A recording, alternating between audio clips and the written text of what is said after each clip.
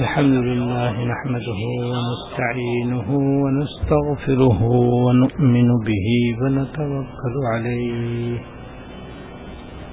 ونعوذ بالله من شرور أنفسنا ومن سيئات أعمالنا من يهده الله فلا مضل له ومن يضلله فلا هادي له وأشهد أن لا إله إلا الله وحده لا شريك له وأشهد أن سيدنا ونبينا ومولانا محمدا عبده ورسوله صلى الله تعالى عليه وعلى آله وأصحابه وبارك وسلم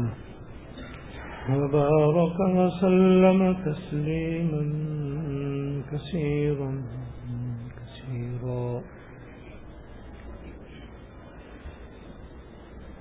اما بعد، میرے قابل احترام بزرگوں،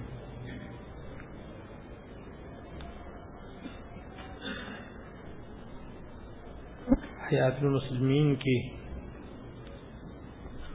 روح نمبر 19 شروع ہوئی تھی۔ درمیان میں عاشورے کا روزہ آ گیا، جس کی وجہ سے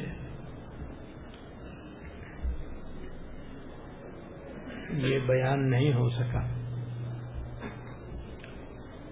اب دوبارہ شروع کیا جاتا ہے۔ اس روح میں حکیم الامت مولانا تھانوی رحمۃ اللہ علیہ نے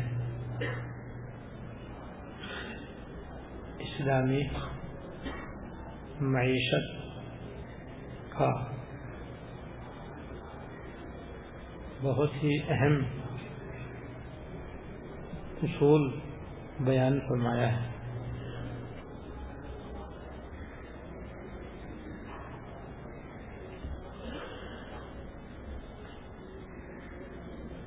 اور وہ ہے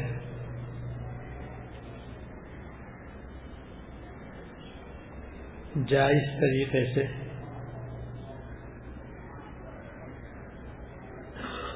پیسہ کمانا، ناجائز طریقے سے پرہیز کرنا،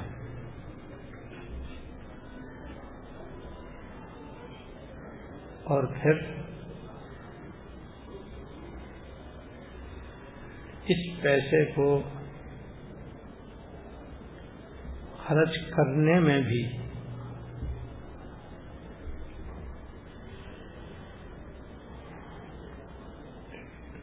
شریعت کے خلاف اور دین کے خلاف کوئی بات نہ کرنا، کسی بھی ناجائز جگہ یا ناجائز طریقے سے مال کو خرچ نہ کرنا۔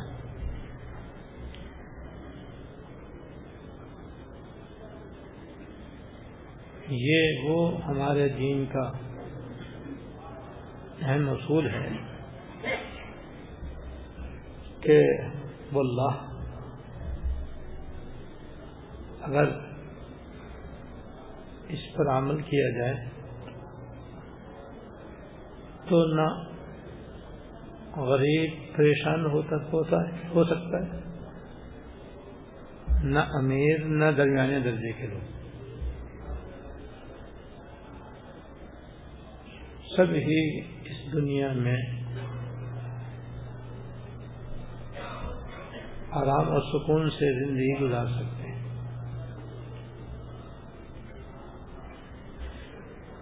معاشی طور پر جتنے بھی لوگ پریشان ہوتے ہیں یا پریشان رہتے ہیں وہ اس اصول پر عمل نہ کرنے کی وجہ سے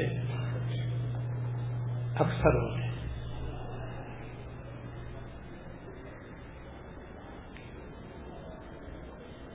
بہت سے مسلمان تو ایسے ہیں کہ ان کے مال حاصل کرنے کا طریقہ ہی ناجائز ہے.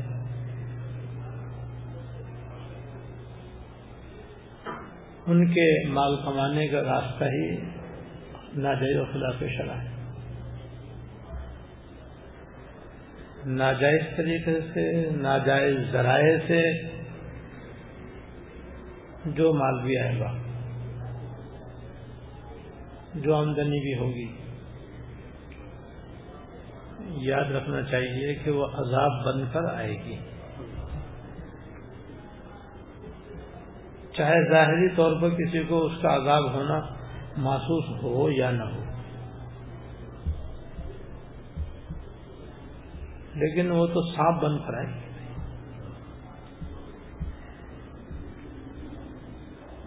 اور مال حرام میں تو ایسی نحوست اللہ نے رکھی ہے کہ جب وہ کسی کے پاس آئے تو حرام ہے، حلال کو بھی کھا جائے. اگر اس کے پاس حلال ہے تو وہ بھی باقی نہیں رہتا، اور اس کے ساتھ طرح طرح کی بیماریاں، طرح طرح کی پریشانیاں، طرح طرح کی تکلیفیں، غموم، رنج و غم، صدمے، پریشانیاں ہی پریشانیاں ساتھ آتی ہیں.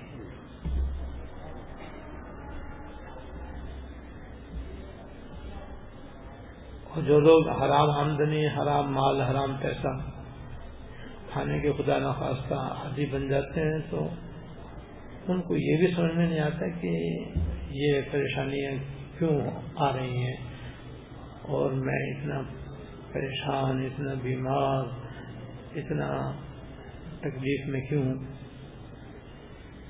بس وہ حرام کھانے کی عادت پڑ جاتی ہے، اور پھر دوسری طرف پھر وہ طرح طرح کی جو مصیبتیں، پریشانیاں اور تکلیفیں آدمیوں کو لائق ہوتی ہیں بس وہ ان کی دور کرنے میں لگا رہتا ہے. ادھر حرام مال حاصل کرنے کے لیے اور زیادہ کوشش کرتا ہے، ادھر اور زیادہ اس کی تکلیفوں میں اضافہ ہوتا ہے، اور بس وہ اسی میں ختم ہو جاتا ہے اللہ ماشاءاللہ. تو یہ ناجائز طریقے سے، حرام طریقے سے پیسہ حاصل کرنا، یہ چاہے غریب ہو، چاہے درمیانے درجے کا مسلمان ہو، چاہے مالدار ہو، تینوں کے لیے وبال جان ہے. اور بالفرض اکا دکا اللہ تعالیٰ نے اپنی حکمت سے ڈھیل دے دی ہو اس کو، اور ڈھیل دے کر کے وقتی طور پر اس کو اس حرام مال کے حاصل ہونے سے کوئی ظاہراً کوئی پریشانی اور تکلیف نہیں ہو رہی، باقی طور پر تو ضرور اس کی تباہی اور بربادی یقینی ہے. تو دنیا میں تو ظاہراً اس کو زیادہ کوئی مصیبت نظر نہیں آ رہی، مرتے ہی عذاب شدید خطرہ، کیونکہ یہ دار عمل ہے، دار الجزا نہیں ہے. اصل جزا سزا تو آخرت میں ہے. وہ ہمارے حرام کھانے کی سزا پڑتی ہے، اللہ ہے کہ وہ توبہ کر لے، اس کی توبہ قبول ہو جائے، پہلے حقوق کے حقوق ادا کر دے تو پھر یہ گناہ معاف بھی ہو جاتا ہے. جیسے اور گناہوں کی معافی ہے، اس کی بھی معافی ہے. لیکن اگر کسی کو ظاہراً کوئی تکلیف نہیں ہو رہی اور خوب ناجائز ذرائع سے وہ پیسے کما رہا ہے، روپیہ کما رہا ہے، تو وہ بے خوف ہو کر نہ بیٹھے. اس میں ڈھیل بھی ہوتی ہے من جانب اللہ.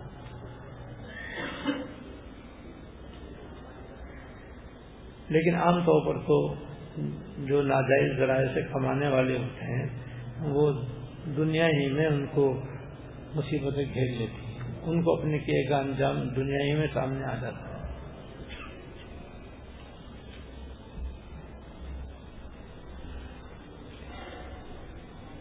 اس لیے اس سے تو بے حد بچنا ضروری ہے، غریب سے غریب آدمی کو بھی، درمیانے درجے کے آدمی کو بھی، مالدار سے مالدار مسلمان کو بھی ناجائز ذرائع سے روپیہ کمانے، پیسہ کمانے، مال کمانے، مال حاصل کرنے سے بچنا ضروری ہے، ورنہ دنیا میں اس کو سکون نصیب نہ ہوگا۔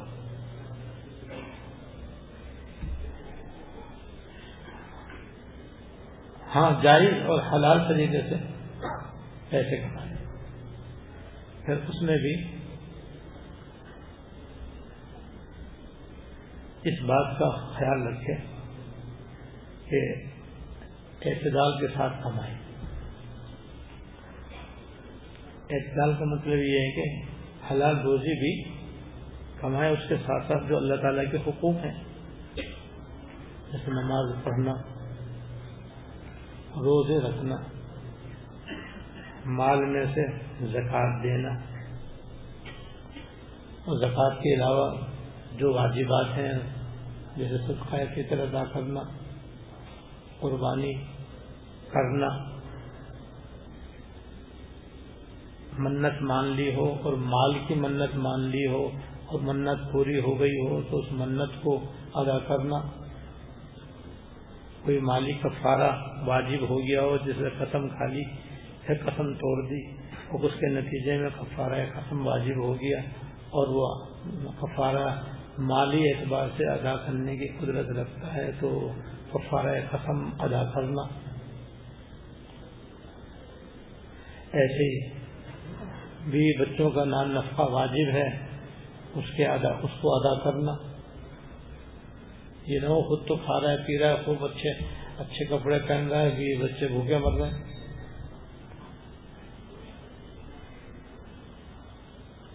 تو جو حقوق واجب ہے ان کو بھی ادا کرتا رہے، ان کو بھی خوش اسلوبی سے ادا کرے، بلکہ حسب استطاعت مستحب مقامات پر بھی اپنے مال کو استعمال کرتا رہے، راہ خیر میں بھی جہاں تک ہو سکے اپنا مال لگاتا رہے، کیونکہ اس مال کا یہی مصرف ہے۔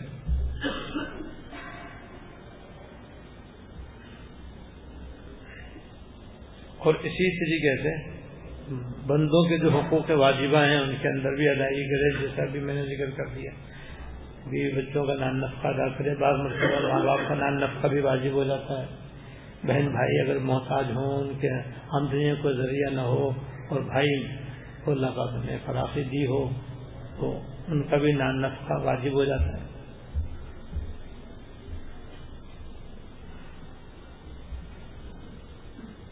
دوسرے مال حاصل کرنے میں نہ بالکل کھپا دے، نہ بالکل یہ ہاتھ پہ ہاتھ رکھ کے بیٹھ جائے، اس سے ہی پرہیز کرے، یعنی دن بس کمانے سے مطلب، بیوی بچوں کو دیکھنے والا کوئی نہیں، ان کا کوئی پرسان حال نہیں ہے، اس کو تو پرواہ نہیں اپنے بیوی بچوں کی، نہ رشتے داروں کا کوئی حق ادا کر رہا ہے، نہ پڑوسیوں کا کوئی حق ادا کر رہا ہے، دیگر حقوق جو واجب ہیں ان کی طرف کوئی توجہ نہیں ہے، بس دن رات کمانا کھانا کمانا کھانا، یہ ہے بے اعتدال۔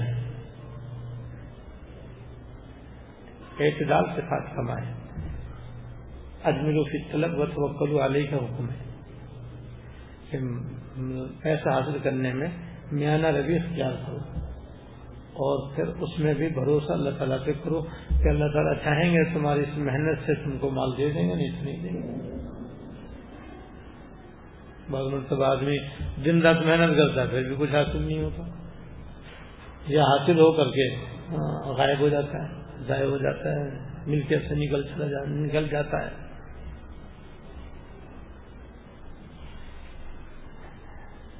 لہذا مال حاصل کرنے میں اس کا بھی خیال رکھیں۔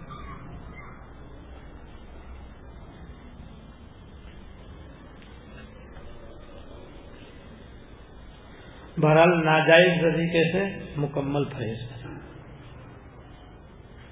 جائز طریقہ بہر صورت اختیار کریں اور اس میں بھی اعتدال کے ساتھ اپنائے، اعتدال سے اس طریقے کو اپنائے، اللہ کے اور بندوں کے حقوق ادا کرتا رہے، تو پھر ایسے مال میں برکت ہوتی ہے۔ یہ مال بڑی نعمت ہے اللہ تعالیٰ، اللہ تعالیٰ کا فضل ہے، قابل قدر چیز ہے۔ دنیا کے اندر اس سے جینا اور اپنی ضروریات پوری کرنا آسان ہو جاتا ہے، آخرت میں بڑے بڑے کارہائے خیر اور اجر و ثواب کمانے کا یہ بہترین ذریعہ ہے۔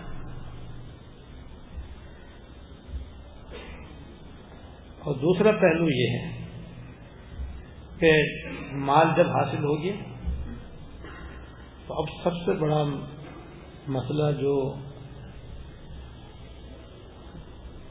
بہت کم لوگ اختیار کرتے ہیں وہ ہے صحیح خرچ کرنا۔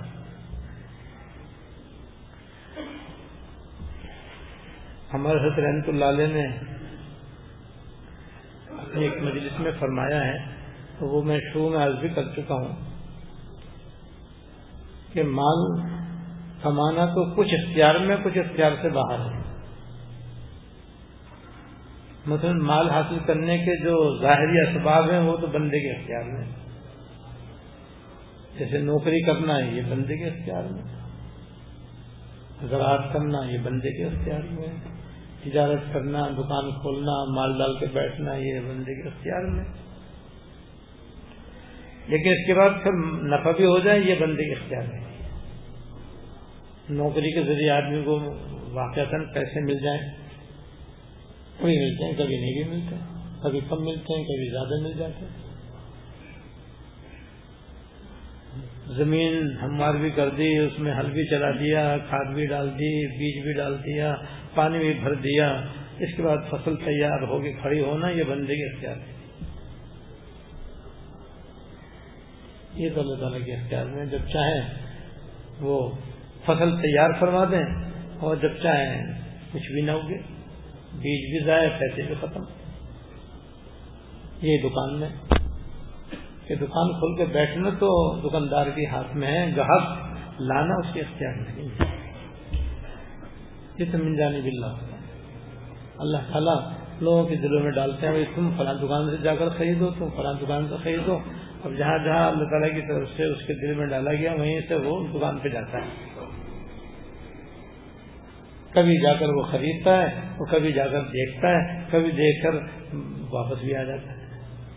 اس سے بھی کچھ ہوتا رہتا ہے، یہاں تک کہ ایک ہی چیز کی ایک پوری مارکیٹ ہے، لیکن کسی کی آمدنی کم ہے، کسی کی زیادہ ہے، کسی کی بہت زیادہ ہے، کسی کی صفر ہے۔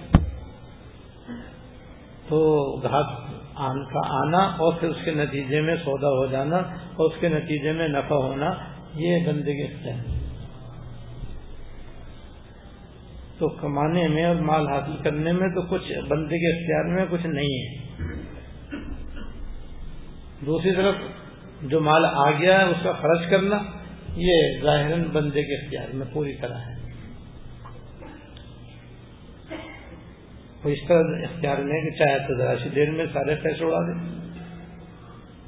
اور چاہے ایک بھی پیسہ خرچ نہ کرے، چاہے آدھے پیسے خرچ کرے۔ سارے پیسے جو اس نے کمائے ہیں، جو دولت اس نے حاصل کی ہے، جو روپیہ اس نے کمایا ہے، اس کو خرچ کرنا بندے کے اختیار میں۔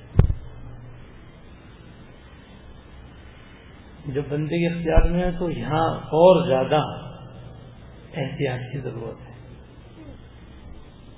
اس احتیاط کے نہ اپنانے کی وجہ سے بیشتر لوگ پریشان ہوتے ہیں۔ اس سلسلے میں نے محرم سے پہلے جو بیان ہوا تھا اس میں عرض کیا تھا کہ 3 قسم کے آدمی ہیں، اور ان کا بھی میں نے تھوڑی دیر پہلے ذکر کیا کہ جیسے پیسے کمانے کے اعتبار سے لوگوں کی 3 قسمیں ہیں، خرچ کرنے کے اعتبار سے بھی 3 قسمیں ہیں۔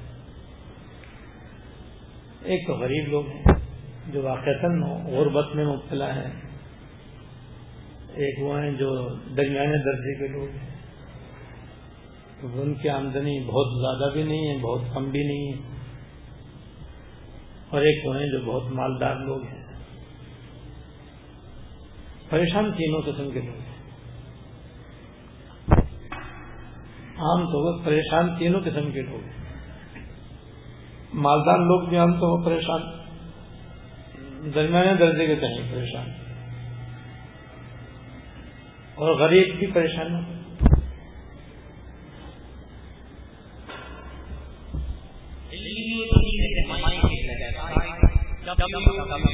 مالدار لوگ بھی جو پریشان ہیں تو اس کی وجہ بھی اس اصول پر عمل نہ کرنا ہے، یعنی آمدنی کی جو ذرائع ہیں اس میں پرواہ نہیں ہے کہ جائز ہے یا ناجائز، حلال ہے یا حرام ہے، کوئی تمیز نہیں، اللہ ماشاء اللہ۔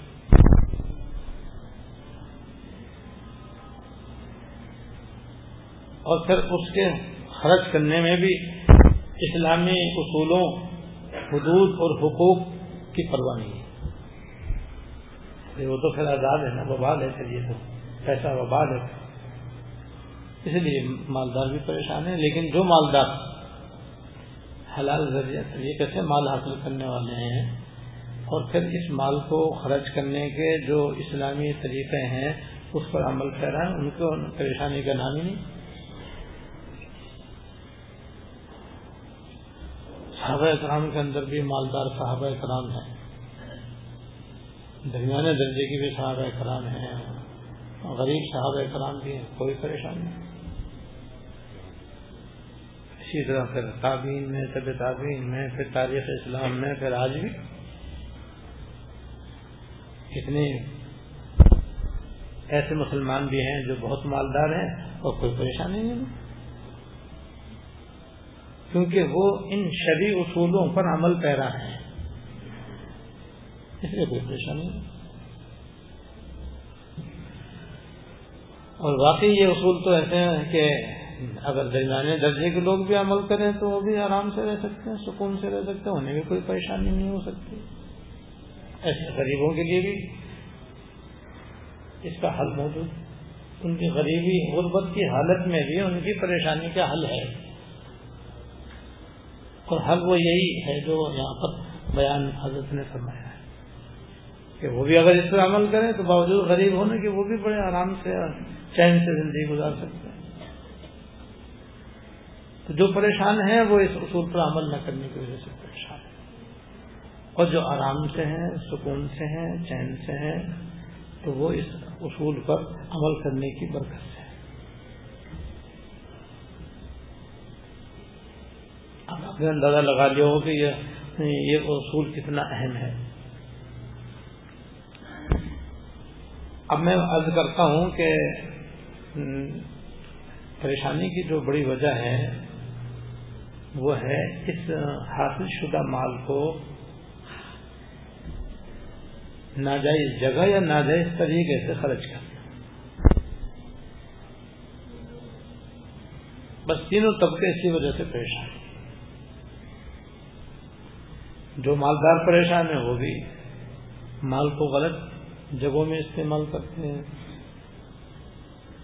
اپنی عیاشیوں میں خرچ کر دیتے ہیں، حرام و ناجائز جگہوں میں خرچ کرتے رہتے ہیں، گناہوں میں خرچ کرتے ہیں، اس گناہوں میں خرچ کرنے کی وجہ سے طرح طرح کی بیماریوں، پریشانیوں، مصیبتوں، تکلیفوں سے دوچار ہوتے ہیں۔ تقریباً یہی حال درمیانے درجے کے مسلمانوں کا بھی ہے کہ درمیانے درجے کے مسلمان وہ کہلاتے ہیں کہ جن کا کوئی نہ کوئی آمدنی کا ذریعہ ہے، اور ان کو ہفتہ واری، یومیہ یا ہفتہ واری یا ماہانہ یا سہ ماہی، شش ماہی یا سالانہ ان کو کوئی نہ کوئی آمدنی حاصل ہوتی ہے، پیسے ان کے پاس آتے ہیں۔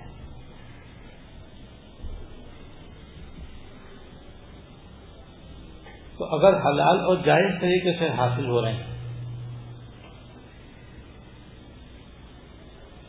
تو اب وہ دیکھیں کہ ان کا طریقہ خرچ کرنے کا کیا ہے۔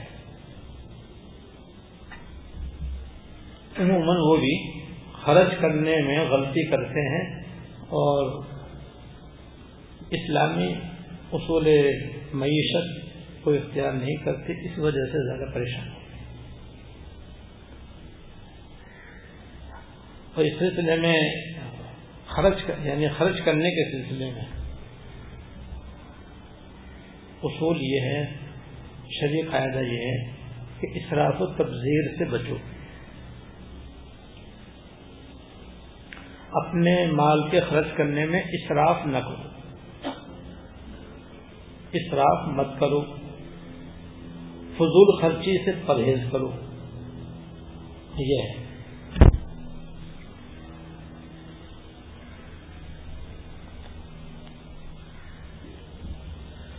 اللہ پاک نے قرآن شریف میں بھی اسراف و تبذیر کی مذمت فرمائی ہے، اس سے منع فرمایا ہے، اور فضول خرچی کرنے والوں کو شیطان کا بھائی کہا ہے۔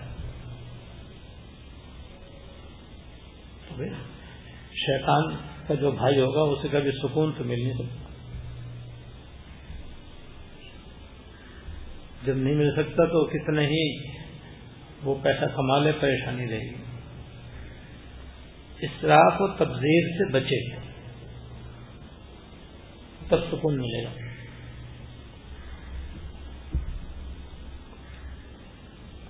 اب اسراف کسے کہتے ہیں اس کو سمجھ لیں۔ حضرت تھانوی رحمۃ اللہ علیہ نے اپنے ایک وعظ میں اس کی بہت ہی عمدہ تشریح فرمائی ہے۔ فرماتے ہیں بھائی یہ جو مال ہے اس کے خرچ کرنے کے 4 درجے ہیں، اس کے خرچ کرنے کے 4 درجے ہیں۔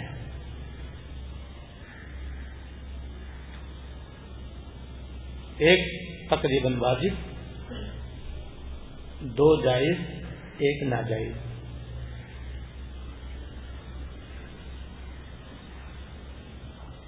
بقدر ضرورت آدمی اپنی ضروریات، اپنے اہل و عیال کی ضروریات مہیا کرے، یہ تو واجب ہے۔ کھانے کو نہیں ہے تو پیسے خرچ کرے، کھانے کا بندوبست کرے۔ پہننے کا بقدر ضرورت انتظام نہیں ہے تو بھی پیسے خرچ کرے، اپنا پہننے کا، اپنے اہل و عیال کے پہننے کا بندوبست کرے۔ یا اور کسی کا آپ اس کے اوپر نام نفقہ واجب ہے تو اس کا بھی بندوبست کرے۔ مال جو کمایا ہو یہاں خرچ کرے، یہ تو واجب ہے۔ کہ جیسے میں نے ابھی بتایا کہ بھائی قربانی واجب ہے، فطرہ واجب ہے، کفارہ قسم واجب ہے، یا دوسرے کفارات ہیں وہ واجب ہیں، تو یہاں تو خرچ کرنا شرعاً واجب ہے۔ تو یہاں تو مال خرچ کرنے کا حکم ہے،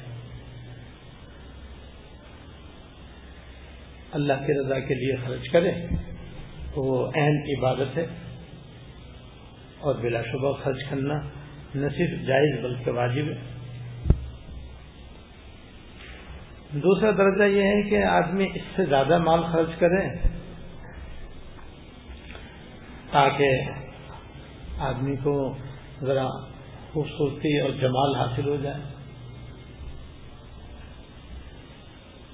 مثلا لباس کی ایک مثال سمجھنے کے لیے کہ ایک درجہ تو اتنا ہے کہ آدمی کی سطح چھپ جائے، اتنا لباس تو فرض و واجب ہے کہ جس سے آدمی کا سطر چھپ جائے، اتنے پیسے خرچ کرے۔ مرد کا سطر یہ ہے کہ ناک کے نیچے سے گھٹنے کے نیچے تک یہ اس سے چھپانا واجب ہے۔ بس اس نے ایک لنگی خرید لی، بس اسی کو باندھ دیا، واجب تو ادا ہو جائے گا اس سے، یہ تو واجب ہے۔ اگر پیسے ہیں اور اتنا اپنے سطر نہیں چھپا رہا تو گنہگار ہوگا۔ پیسے خرچ کرے اور کم از کم اپنا سطر تو چھپائے۔ بالفرض کسی بس اتنے ہی پیسے ہیں تو بس اتنے اس کے ذمہ واجب ہے، آگے خرچ کرنا اس کے ذمہ واجب بھی نہیں ہے، کیونکہ ہے ہی نہیں ان کے پاس۔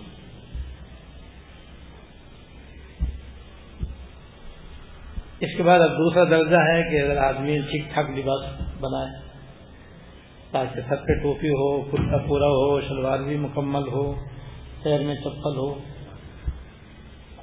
یہ نہ کہیں لوگ آگے ننگا ہی آگے، حالانکہ ننگا نہیں ہے، بس جسم ننگا ہے، اس کا صدر تو چھپا ہوا ہے، شرم تو قابل گرفت نہیں ہے، لیکن لوگ آگے کیسے آگے؟ ایسے گھر میں رہتے ہیں اس طرح سے تو باہر کیسے آگے؟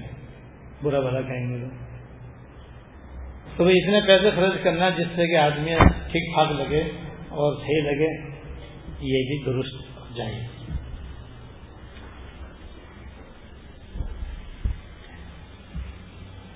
اسے کہتے ہیں آسائش۔ حضرت نے سنا یہ ہے آسائش، یعنی آرام کے لیے، راحت کے لیے۔ پھر تیسرا درجہ ہے کہ آرام کے ساتھ ساتھ کچھ خوبصورتی اور جمال بھی اس میں پیدا ہو جائے۔ تو یہ لباس جو اپنی حیثیت کے اندر اچھا بنا لیا، گرمیوں کے اندر باریک لباس بنا لیا، سردیوں میں گرم سوٹ سلوا لیا، درمیانے موسم میں درمیانے درجے کا سلوا لیا، اور استطاعت ہے اس کے اندر، یہ یاد رکھنا، اور نہیں تو ایک ہی لباس میں گزارا کرنا پڑے گا۔ اور یہ کہ ایک لباس سے بھی آدمی کام چل رہا ہے، اس نے کہا بھائی ایک ہی لباس میں اسی کو اتارو، اسی کو دھو، اسی کو اتارو، اسی کو دھو، وہی ہے، یہ کیا ہے؟ بڑی مشکل ہے، اس میں تو 3 جوڑے سلوا دو تاکہ ایک جسم پر رہے، ایک دھوبی کے یہاں رہے، ایک گھر میں تیار رکھتا رہے۔ اب سردیوں کے بھی 3 بنا لیے، گرمیوں کے بھی 3 بنا لیے، درمیانے موسم کے بھی 3 بنا لیے، اب یہ تو سہولت ہو گئی نا آدمی، اس میں سہولت ہو گیا۔ تو اسے کہتے ہیں آرائش۔ آرائش، آرائش کہتے ہیں سجاوٹ کو، خوبصورتی کو۔ یہاں بھی خرچ کرنے میں کوئی مذاق نہیں، بس استطاعت ہونی چاہیے۔ اگر اتنی استطاعت نہیں ہے تو پھر جتنی استطاعت اس حد تک ہی رہے، بس اس سے آگے نہیں چلے۔ پہلا درجہ تھا مال کا خرچ کرنا واجب، وہاں تو نہیں کرے گا تو گنہگار ہوگا۔ دوسرا تھا آسائش، کہ اس کے بغیر بھی کام چلے گا لیکن تکلیف ہوگی، لو جی اس میں بھی گنجائش، آسائش بھی اختیار کر لو۔ اور اس سے اگلا درجہ ہے آرائش، خوبصورتی اور زینت۔ تو خوبصورتی اور زینت کے لیے آدمی اپنے کپڑوں کے اندر بھی اعتدال کے ساتھ اختیار کر سکتا ہے، یہ بھی چاہیے۔ چوتھا درجہ ہے نمائش۔ سبحان اللہ، نمائش، کہ بھئی عمدہ لباس اس لیے بنا رہا ہے تاکہ لوگ مجھے سیٹھ سمجھیں، لوگ مجھے لکھپتی کروڑ پتی سمجھیں، آگے کہ 1000 پتی بھی نہیں۔ لوگ یہ کہیں کہ بھئی یہ تو کوئی سیٹھ آدمی ہے، بہت مالدار ہے، اس لیے بہت اچھا بڑا خوبصورت لباس پہن کے آ رہا ہے اور جا رہا ہے، رہ رہا ہے، لوگوں کے اندر آ رہا ہے اور جا رہا ہے، تاکہ لوگ کہیں یہ تو بھائی بہت مالدار آدمی ہے۔ یہ ہے نمائش، اسے کہتے ہیں دکھاوا، اسے کہتے ہیں ریاکاری۔ تو میں یہ اسراف ہے اور ناجائز، یہ چوتھا درجہ اسراف، کیونکہ حضرت نے تعریف فرمائی ہے اسراف کی، صرف المال بلا غرض محمود، صرف المالی بلا غرض محمود، غلط نیت سے، ناجائز نیت سے، ناپسندیدہ نیت سے مال خرچ کرنا، اور ریاکاری کے لیے، دکھاوے کے لیے مال خرچ کرنا بلا شبہ ناپسندیدہ اور ناجائز۔ اب یہ ایک مثال میں نے آپ کو لباس سے بتا دی، یہی تفصیل کھانے میں ہے، یہی تفصیل گھر بنانے میں ہے، اور یہی تفصیل باقی اس مال میں ہے جو ہم خرچ کرنا چاہ رہے ہیں۔ لہذا درجہ اسراف جو ہے وہ چوتھا ہے، یعنی گناہ کی جگہ استعمال کرنا۔ اب گناہ کی جگہ استعمال کرنا جیسے نمائش میں ہے، اسی طریقے سے ضرورت سے زیادہ خرچ کرنے میں بھی، جو چوتھے نمبر درجے میں ہو، واجب درجہ بھی نہیں ہے، اور آسائش اور آرائش کے درجے میں بھی نہیں ہے، اس سے بھی زیادہ ہے۔ مثلا بلا وجہ ایک چیز 10 روپے میں آرام سے مل رہی ہے، بلا وجہ 20 روپے خرچ کر دیے۔ میں بلا وجہ کا لفظ کہہ رہا ہوں، اگر اس نے کسی معقول وجہ سے خرچ کیا کہ بھائی ایک میں لے لوں گا ایک میں اپنے بھائی کو دے دوں گا، اس کے پاس نہیں ہے، یہ تو غرض محمود ہو گئی بھائی، یہ اسراف بھی نہیں ہے، تبذیر بھی نہیں ہے۔ یہ سوچ رہا ہے کہ بھائی میں یہ پھل لے رہا ہوں، مجھے ضرورت تو ہے 1 کلو کی، مگر لے رہا ہوں 5 کلو، کہ 1 کلو تو گھر میں رکھوں گا، 1 کلو پڑوسیوں میں بیٹھوں گا، 1 کلو اپنے استاد دوں گا۔ اب پیسے تو زیادہ استعمال کر رہا ہے، مگر یہ اسراف نہیں ہے۔ اس پر مجھے ایک بڑا پیارا قصہ یاد آ گیا، نہیں وہی قصہ وقت ہے نہیں، اب آئندہ یاد دلانا چاہیے۔ تو یہ ہے کہ اسے کہتے ہیں اسراف۔ لہذا غلط جگہ پیسہ استعمال کرنے سے، گناہ کی جگہ پر پیسہ خرچ کرنے سے اسراف ہوتا ہے، اور پریشانی یہاں سے ہوتی ہے۔ لہذا اب اس جو باتیں میں نے آج کی ان کو ذہن میں بٹھاؤ، اور ذہن میں بٹھا کر کے بس فوراً اپنی آمدنی کنٹرول میں لو، اس میں جو کوئی لگام نہیں ہے نا، جو آیا تو بس ایک دم گیا، تو ایک دم گیا تو پھر آدمی گیا، یعنی بس پھر پریشانی کی سوا کچھ نہیں ہوا۔ آئندہ انشاءاللہ تعالیٰ وہ قصہ بھی سناؤں گا، پھر باقی باتیں آج سے اللہ تعالیٰ ہم سب کو توفیق عمل عطا فرمائے۔ اللہم الحمدللہ نفس ثناء اللهم لك الحمد لا نحصي ثناء عليك كما أثنيت على نفسك اللهم صل على سيدنا محمد وعلى آل سيدنا مولانا محمد وبارك وسلم ربنا ظلمنا أنفسنا وإن لم تغفر لنا وترحمنا لنكونن من الخاسرين ربنا هب لنا من أزواجنا وذرياتنا قرة أعين واجعلنا للمتقين إماما اللهم اغفر لنا وارحمنا وعافنا واعف عنا اللهم اغفر لنا وارحمنا وعافنا واعف عنا اللهم وفقنا لما تحب وترضى من القول والعمل والفعل والنية والهدي إنك على كل شيء قدير يا أرحم الراحمين يا رب العالمين يا حي يا قيوم یا ذا الجلال والاکرام، ہم سب کے اگلے پچھلے چھوٹے بڑے خفیہ علانیہ سارے گناہوں کو معاف فرما۔ یا اللہ اپنے رحمت سے اپنے فضل سے ہم کو حلال ذرائع سے مال حاصل کرنے کی توفیق عطا فرما، اور اس شرعی اصولوں اور حدود اور حقوق کے ساتھ اس کو خرچ کرنے کی توفیق اور سمجھ اور سلیقہ عطا فرما۔ یا اللہ اپنے اموال کی حفاظت کرنے اور ان کو شرعی اصولوں اور حدود اور حقوق کے ساتھ ادا کرنے کی توفیق عطا فرما، اپنی رضا اور جنت الفردوس عطا فرما، اپنی ناراضگی اور دوزخ سے پناہ عطا فرما۔ اللہ اپنی ناراضگی اور دوزخ سے پناہ عطا فرما، خاتمہ کامل اور خالص ایمان پر فرما، دنیا اور آخرت میں ہر لمحہ ہر آن عافیت نصیب فرما، ہماری ساری بیماریاں پریشانیاں اور تکالیف دور فرما، دنیا اور آخرت کی ہر خیر عطا فرما، ہر شر سے پناہ عطا فرما۔ ربنا تقبل منا انك انت السميع العليم وتب علينا انك انت التواب الرحيم صلى الله تعالى على النبي الكريم محمد www.deenislam.com یہ دینی رہنمائی کے لیے ویب سائٹ ہے، اس کے اغراض و مقاصد www.deenislam.com اسلامی تعلیمات کو دنیا بھر کے مسلمانوں تک پہنچانا ہے، اور اس کے ساتھ عصر حاضر کے جدید مسائل جن کا تعلق زندگی کے کسی بھی شعبے سے اور اس کے بارے میں قرآن و سنت کی روشنی میں صحیح رہنمائی کرنا ہے۔ توحید رسالت کے حملوں کا مؤثر جواب اور دنیا بھر کے لوگوں کو نبی کریم صلی اللہ علیہ وسلم کے اوصاف و کمالات اور تعلیمات سے آگاہی کی پروگرام میں شامل ہے۔ اسلام کے خلاف پھیلائی گئی غلط فہمیوں کو دور کرنا اور مسلمانوں کے ایمانی جذبات کو بیدار رکھنا بھی اس کوشش کا حصہ ہے۔